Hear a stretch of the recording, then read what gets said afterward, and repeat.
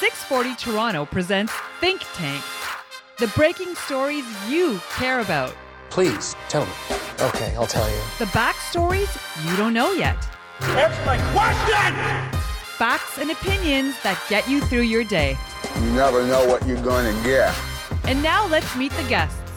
All right, let's do that. We're always happy to have our next two on. Great respect for both of them. We'll get into some spirited debate this morning. It's Think Tank on 640 Toronto. Anna Bailao's former deputy mayor. How is Anna this morning?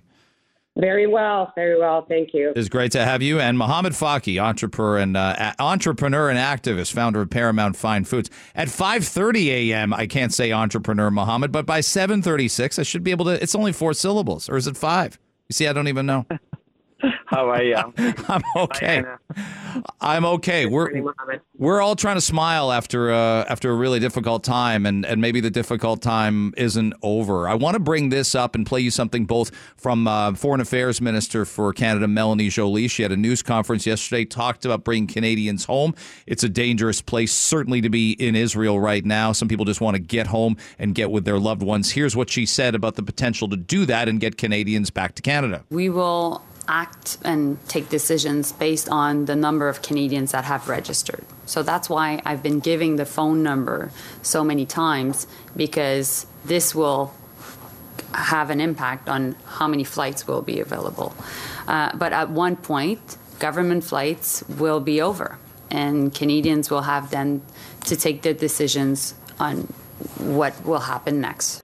Anna, it's a sad statement on I think, the world we live in, but Canada's having to do this more often. We tried to get people out of Afghanistan in a hurry, and it was a struggle. We've tried this week, and it's been a struggle. How do you view the federal government's responsibility here, given it's not a weather disaster? It's not something that was all of a sudden. It's an armed conflict in a difficult area.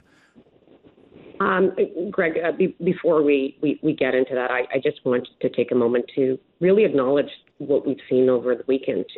These were acts of terrorism. These were atrocities against civilians. And I think we need to use our voices to denounce terrorism in the world, to be with these communities. I can't imagine what the Jewish community in Israel and around the world is going through. I mean, we keep hearing about the Jewish community here in Toronto and how we've been very lucky to see our police saying that they're going to be heightening their efforts and their surveillance around that. But the fear, the trauma that is felt in these communities is real, and we need to be with them, and we need to denounce these acts of terrorism that we've seen.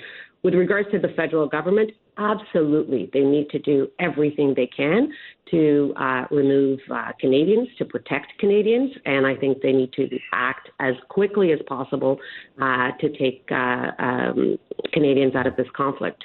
We've seen things getting worse, not getting better, and we need and we should expect our government to act as quickly and swiftly as possible. Mohamad, is it part of just who we are? We've got 4,250 Canadians registered in Israel, 475 in the Palestinian territories. It's going to be difficult, very difficult, to get them out if it's not sooner rather than later, given, I think, what we were expecting in terms of a conflict between Hamas terrorists and the Israeli army. Well, it's very difficult. I've witnessed what happened in Lebanon when we actually helped the Lebanese Canadian to come out of Lebanon during the previous war, when the war between Israel and Lebanon was happening and Beirut was bombed. I think the government helped Canadian Lebanese to leave Lebanon, and it was very, very difficult, and it was part of the effort and coordination with the embassy. Federal government always needs to have as one of its primary responsibilities ensuring the safety of Canadians wherever Canadians are. And that's what we expected from them. So, yes, I'm glad to see that the government arranging safe transport home this week. And it sounds like every country is doing the same, and it's all happening at once. And it's not going to be easy. So our government needs to get people home as quickly as possible. And we need to be a little bit patient on them. It's not going to be easy task. And I think they need to figure it out and figure out how to do it. They can't do it many times, as we heard. So we need to make sure that as well they reach to the Canadian that can't get to airport. And, Israeli Canadians, a lot of them are people that We all know we're their friends, and it's difficult to get to airports. And Palestinian Canadians, that they are in Gaza, I don't understand how would they get there. So I'm hoping the Canadian government is as well making some talking to people down on the ground and making sure that these Canadians are out. Yeah, we have to do everything at lightning speed in that concept. I saw a profile of a woman last night, Mohamad, in Gaza, who is there. Her home was bombed out. She moved to a hotel. That hotel is now unlivable. She doesn't know where to go, and you just nailed it. It is not like you can just get in a car. This isn't like leaving where there's going to be a hurricane or a tornado or a natural disaster. You can't get on the highway and drive as far as you can. It doesn't work that way. Yeah, Greg, the minister. Sorry, Anna. Yeah, I'm a humanitarian, and I've been in a lot of regions. And it's easy to say they're gonna get out, but during a war, there is only 1 or 2 spots open for them to get out, and those areas where they can get out are usually where the fight's happening. So it's just not gonna be easy. Anna, go ahead. Yeah, I was just going to say that it's not going to be easy, and it's going to be crucial, the cooperation with other countries, because Mohamad is right. Every country, is trying to do the same. So cooperation between neighboring countries, between other countries that are trying to take their civilians out, and with private companies is going to be essential in here. Let's move to this. This is very new for many of our listeners. It came around late yesterday afternoon, but it wasn't something I was expecting. The federal labor minister, Seamus O'Regan, from the Liberal government, really laid into CUPE Ontario for, quote, glorification of violence, the spreading of anti-Semitic conspiracy theories. There's a lot here. It's been documented. CUPE Ontario President Fred Hahn has been in some hot water with his own members, and especially the rank and file, about some of the things he said. This is a pretty grand statement, Anna, given you've got this amazing political background. To my ears, people don't want to be shoved into incredibly complex political topics or even about what schools teach. The job of a union, have my back in the workplace, push for me at contract time. Is that CUPE's job and not political activism? Greg, you're right. This is a very complex situation in the Middle East, but I don't think a terrorist attack is complex. And this is what happened. Hamas is a recognized terrorist organization, and people keep saying this, but I think it is important to continue to mention it.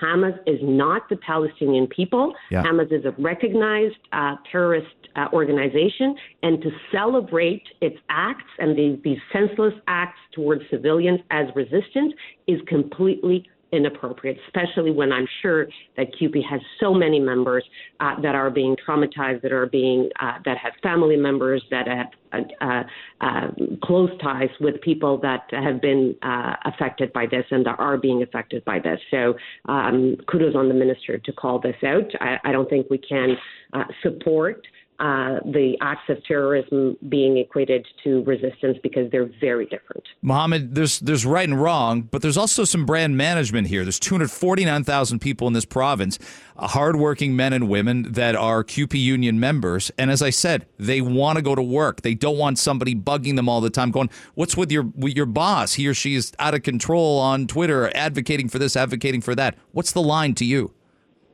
Well, I mean, I have to say one more thing here.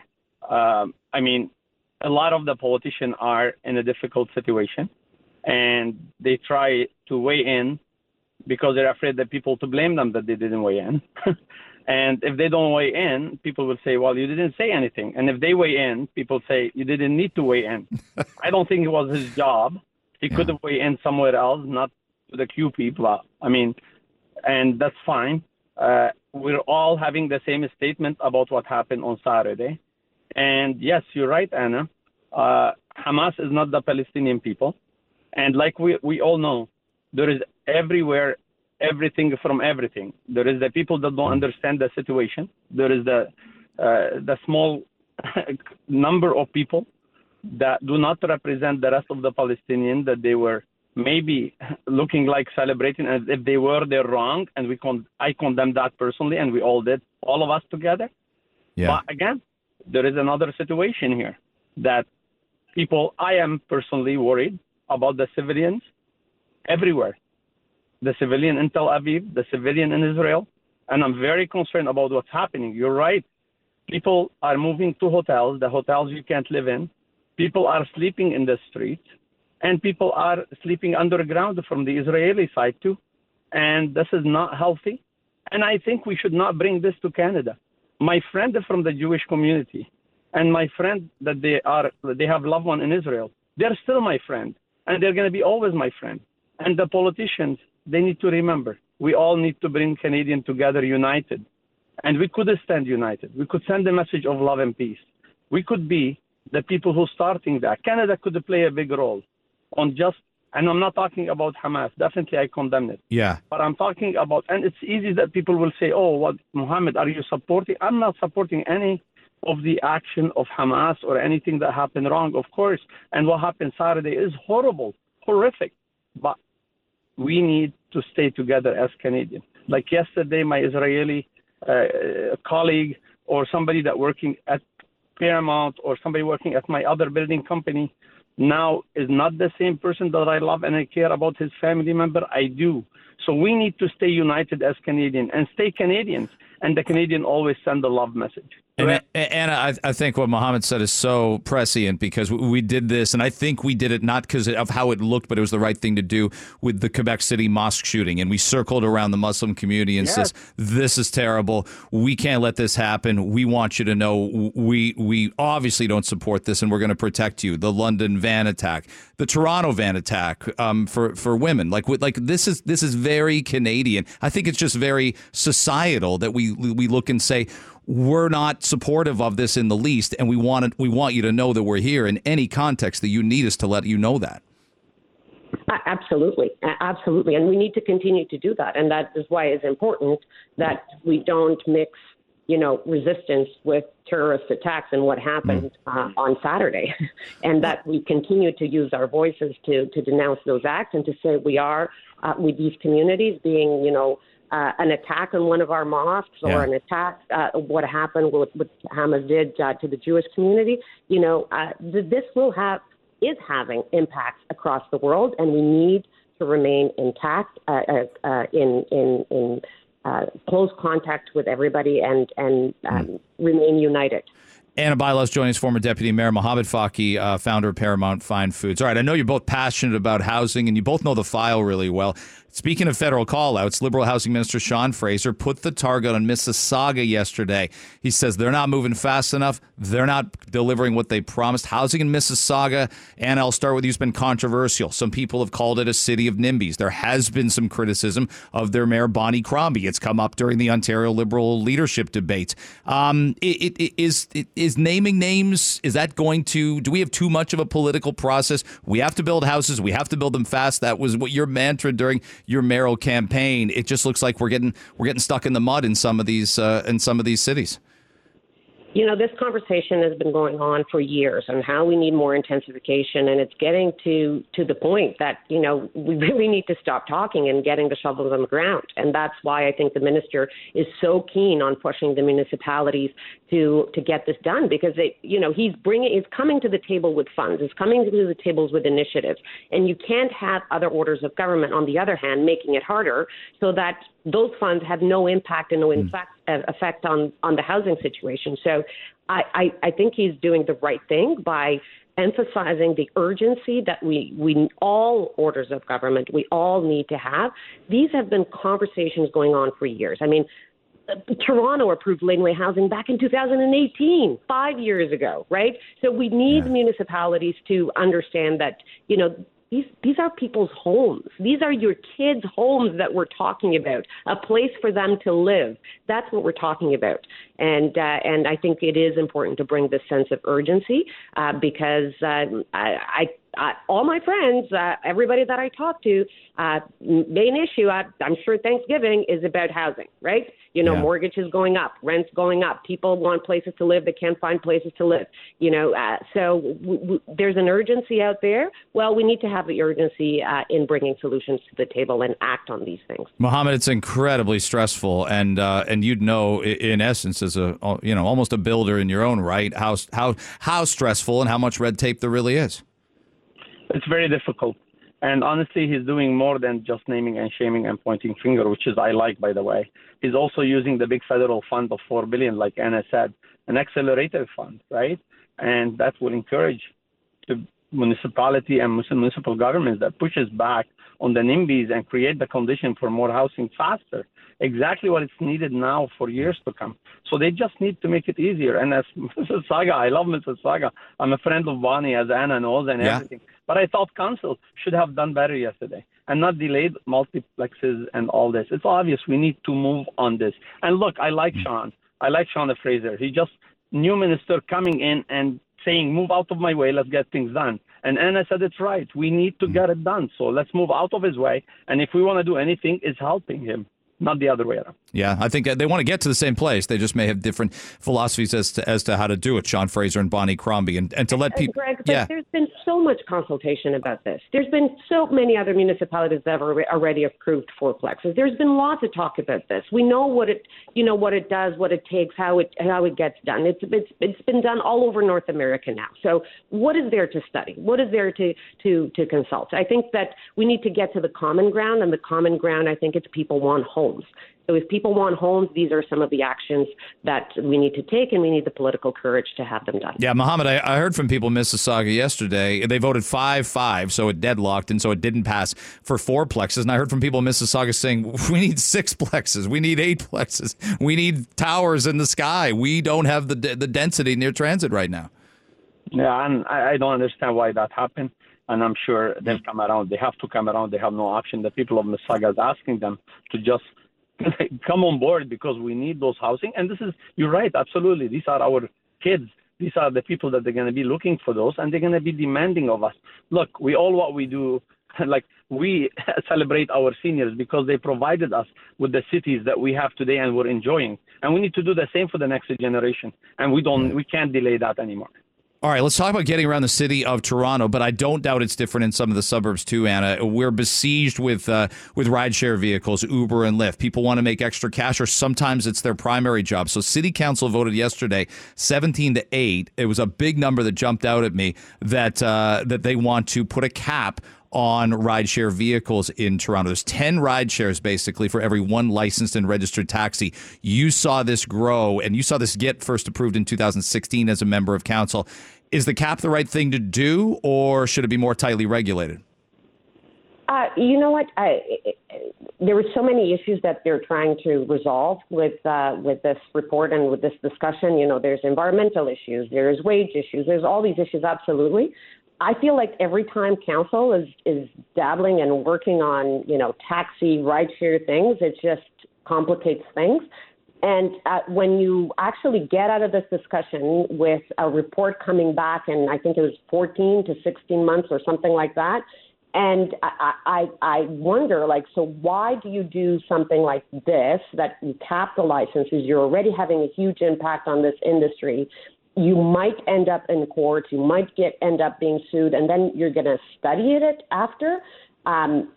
Shouldn't you study it before to really see the solutions that you should bring to the table in order to have more environmentally friendly and to deal with some of the situations? That's my question. Also, in terms of enforcement, how we're going to have the Uber drivers from other cities around Toronto and coming and driving to Toronto? How are you going to police this? Are you going to have everybody registering their Ubers in Mississauga and then end up driving it in Toronto? I think these are the questions that didn't get answers yesterday. Mohamad, this person, this Anna Bailao, she was born to lead. That's my favorite answer in the 4-week history of this segment is let's study something before we decide. And Mohamad, they're going to study this for 14 months. So basically, you shelve anybody coming into Toronto or anybody that wants to do this for 14 months for a study? I never had a professor in university give me 14 months to write a paper, Mohamad. What's up with that? Paralysis by analysis. I mean, why do you need that much? I think. Look, I think there is a much more important point to make on this. And I don't think people that are doing. Go ahead. I still got you.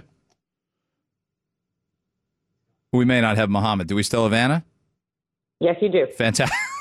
He gave up, Anna. He couldn't match. He waved the white flag. Your answer was too excellent for him in that context.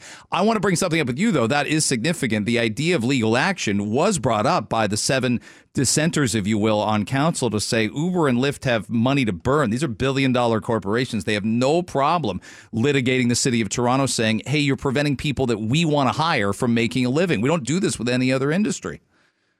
Yeah, and I was skimming through the news this morning, and you're already starting to hear from these companies that they're going to look into their legal options. So that was, it was to be expected, and I'm sure that they're going to be looking into their rights and how to deal with the situation.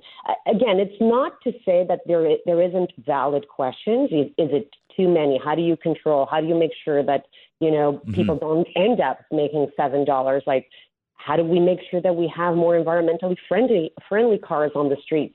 But capping licenses, It was done with the taxi industry, and we actually created the city back decades ago, created this whole industry of, licensing, licenses being sold. So I just think that the city should have been a bit more careful. And if they're going to study, then make the decision with the facts in front of you, with the information in front of you, to make a solid decision and not mess up this industry even more. All right. We've had a lot of great answers and a lot of great content from both of you. We got a minute left for each of you on this one. Mohamad's back now, I should mention, by the way, and thank you for calling us back. There's a big push, Mohamad, in high school for financial literacy.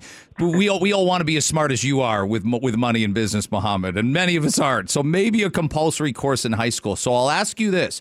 Were you good at handling money in your teenage years, Mohamad? Did this come now? Are you just gifted at this stuff?